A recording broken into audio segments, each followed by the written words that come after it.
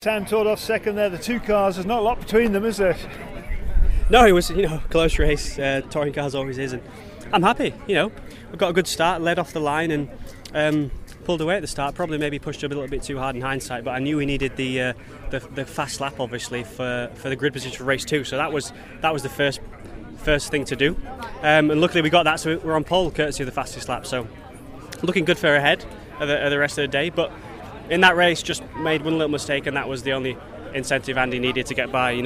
It was drizzling a little bit, and I think as the leader, you're the guinea pig, if you like. You're the one that has to test the conditions at every corner, and I just got it a little bit wrong through the chicane on the dampness of the track and ran off wide, and that was the one chance he needed. So fair credit to Andy, he deservedly won, and I'm happy to finish second and pick up some good points. You cursing yourselves a little bit as he slipped past you, thought, come on Sam. A little bit, but these things happen, and the key is actually just to not get flustered and forget about it straight away. And I lost a little bit of ground for a few laps, but then clawed my way back through and kept him honest at the end of the race, because I thought we could have still have a chance of victory.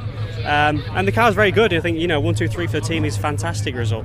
So we can't really ask for any more than that, can we? Absolutely. I mean, the boys look delighted. 1, 2, 3, and not a scratch on them. Exactly. So hopefully we can do that again in race 2.